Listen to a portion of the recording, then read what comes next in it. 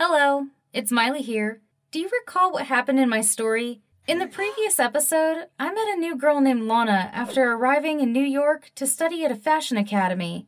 At first, we both had a great time and our bond was strong. However, when I became more well-known, everything changed. Lana showed hostility towards me. I took a step back to preserve our friendship, but she was even more irritating. As a result, neither of us was as close as we had been, but the story didn't end there. I soon discovered that Lana had stolen the sketches from another designer to enter a famous competition. Although we were no longer friends, I felt compelled to confront her. After some hesitation, I decided to meet Lana to clarify things. We met together at our favorite coffee shop that day. Lana arrived after a 30-minute. She was annoyed and urged me to explain why we were meeting so suddenly. I took the sketches whose ideas Lana had stolen from my backpack. She panicked and began to seriously listen to me. I tried to persuade her to stop doing that. She would be punished if anyone found out about it. But despite my good intentions, Lana did not listen to me and even dared me to expose her. She threatened me that I'd get into trouble if I did it, then walked away. Despite the fact that her behavior was unacceptable, I couldn't understand why I was still concerned for Lana's safety. I hoped my old BFF, who was digging herself a hole in the grave, was smart enough to get herself out of it swiftly. The competition's second round began a few days later, and each student was given 1 week to send their best designs for submission before turning them into an actual outfit. Everything seemed to be intensifying. To be the best prepared for the competition, I urged myself to put my old friend's issues aside and concentrate on the competition. All I wanted was to make the finest outfit possible. I spent the last 2 days of the second round sitting in the sewing room, trying to finish my costume. When I got exhausted at 10 p.m., I decided to tie things up and return to the dorm. I was surprised to see Lana still straining with the fabric. She seemed strange that day, and she was on edge all the time. When I walked to the bathroom, I noticed Lana crying by the sink. "Are you all right?" I inquired of her. She wiped her tears away when she realized there were others nearby. "I know you hate me, but we were once friends. I'll always be here to help you if you need me." I gave Lana a friendly smile. She burst into tears as she listened to that. She confessed everything to me while crying. As the only child of a famous fashion designer from a young age, Lana was forced to become the perfect copy of her father. However, as she grew older, she found she lacked her father's fashion sense. Lana had intended to stop studying this for a long time, but she was terrified to tell him. Her father was furious that Professor Samuel did not choose her. She needed to win the competition to keep living in her house. Lana, on the other hand, saw that it was too much for her. As a result, my old best friend stole the sketches on the internet and claimed them as her ideas. Lana couldn't make the costumes because she didn't draw the sketches. Only a few days left until round 2 ended. If she didn't submit her work, the fact that she stole the designs would be quickly revealed.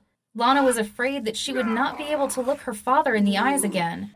She suddenly pulled out a hammer from her backpack and told me to break her arm with it. "Are you insane?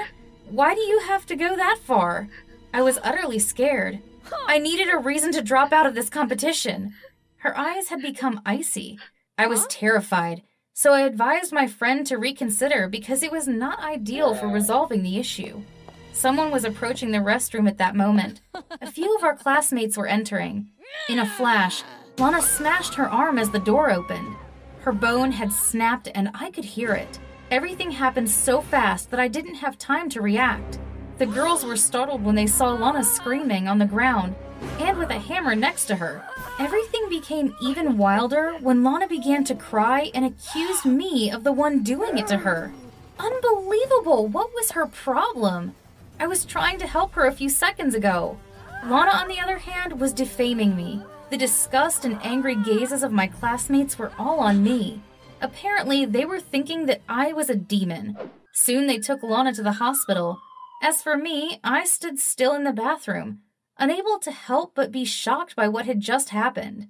Lana was diagnosed with a broken arm that required a plaster cast. However, she kept falsely accusing me. Everything seemed clear to me then. Lana blamed me to avoid telling her father the truth. Besides, She could also remove me from that contest so that I couldn't tell anyone the bad things she did.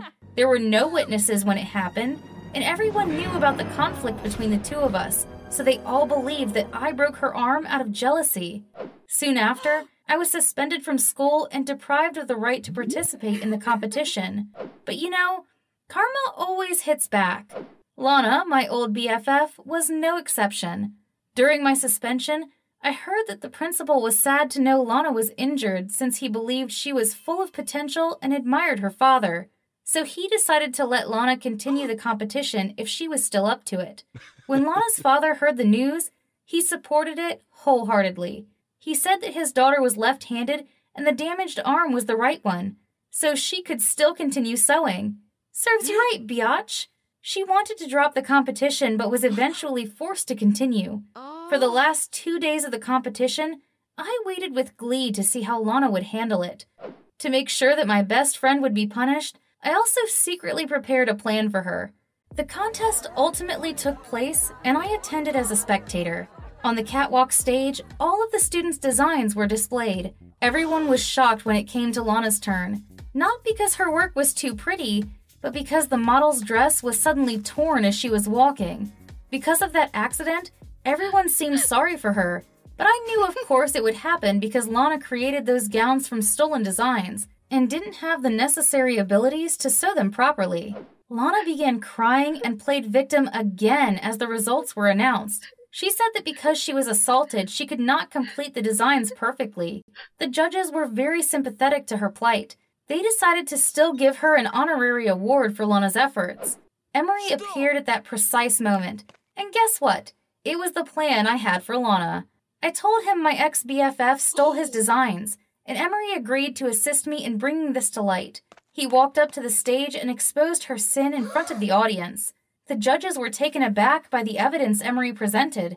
They couldn't believe Lana had deceived them. Lana's father immediately rushed to the stage to interrogate his daughter about that. At this point, Lana really burst into tears.